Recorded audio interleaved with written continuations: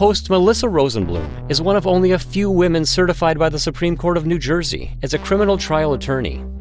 When you add kids, a booming law business, and a little black book full of subject matter experts, you've got the Mighty MERP podcast. And part 2 in this series. Any interesting stories working for Governor Brendan Byrne or Governor Thomas Keene? Any that you can share? Dan Weissman, who was probably one of the better reporters, he worked for the Star-Ledger in Newark. He always used to come up to me and point to my head and say, "You got a Pulitzer Prize winning book up there." And I said, "Yeah, Dan, and when I die, it's going to die with me." So the answer is no good stories. No good stories. So let me ask you. I will tell you one story. Okay, good. And these are the kinds of things that happen, and it's nothing bad, but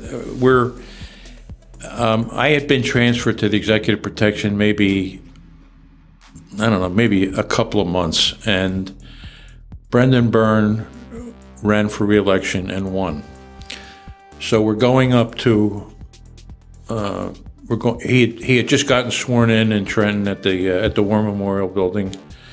And we're now driving up to the Meadowlands where he was going to have his inaugural ball. We were going to go to the hotel.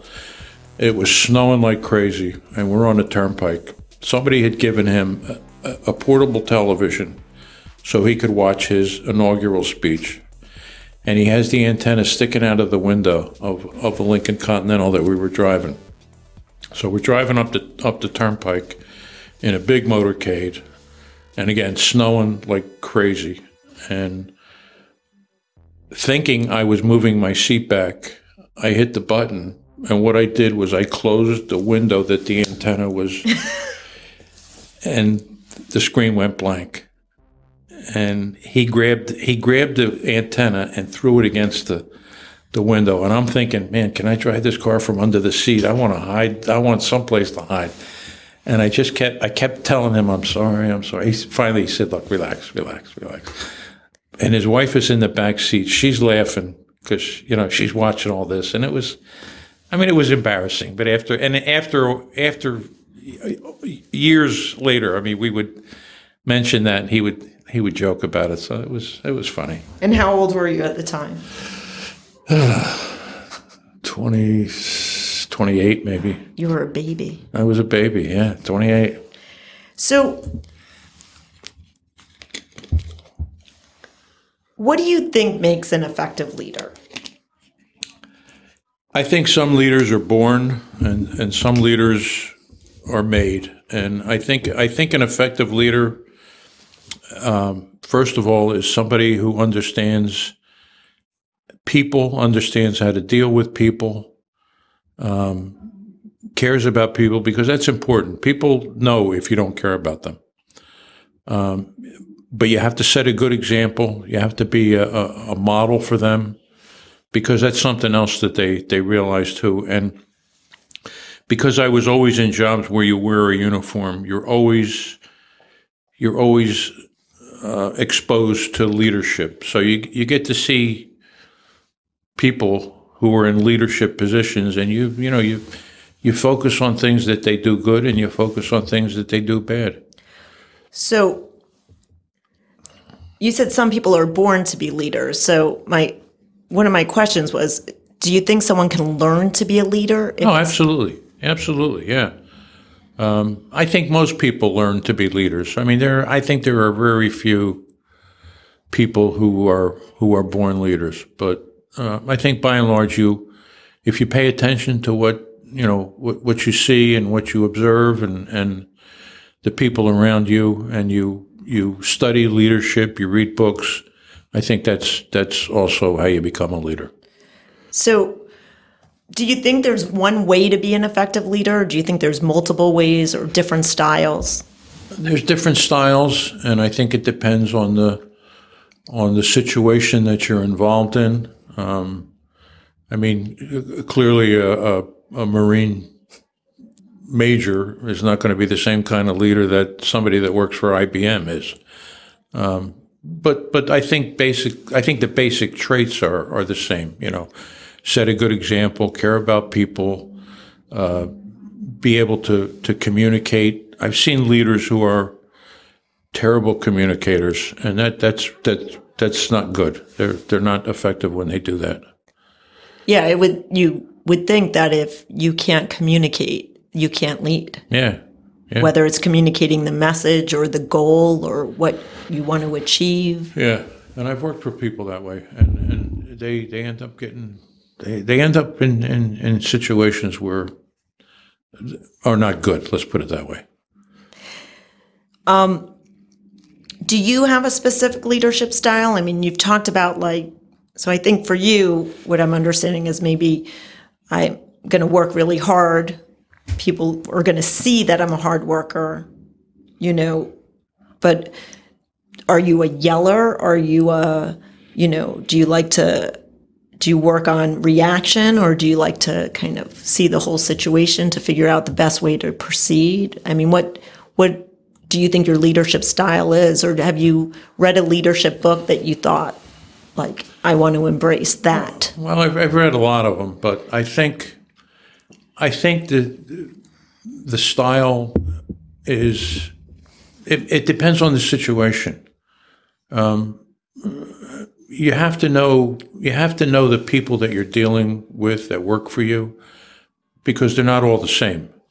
Some are very weak, some are very strong, and you deal with them differently. Somebody who needs a lot of help, you spend a lot of time with them. You tell them what they do wrong. And at the end of the day, and I always remember this, at the end of the day, if somebody screws up really bad, at the end of the day, you pat them on the shoulder and say, look, tomorrow's going to be a better day. You know what you did wrong. And I think you don't learn by your successes, you learn by the mistakes that you make. Oh, yeah. So, the whole idea of fail, is first attempt in, I forget what the L is. First attempt in learning is what a fail is, And I think most people would say that their greatest lessons were because of a failure and not because of an accomplishment. Yeah.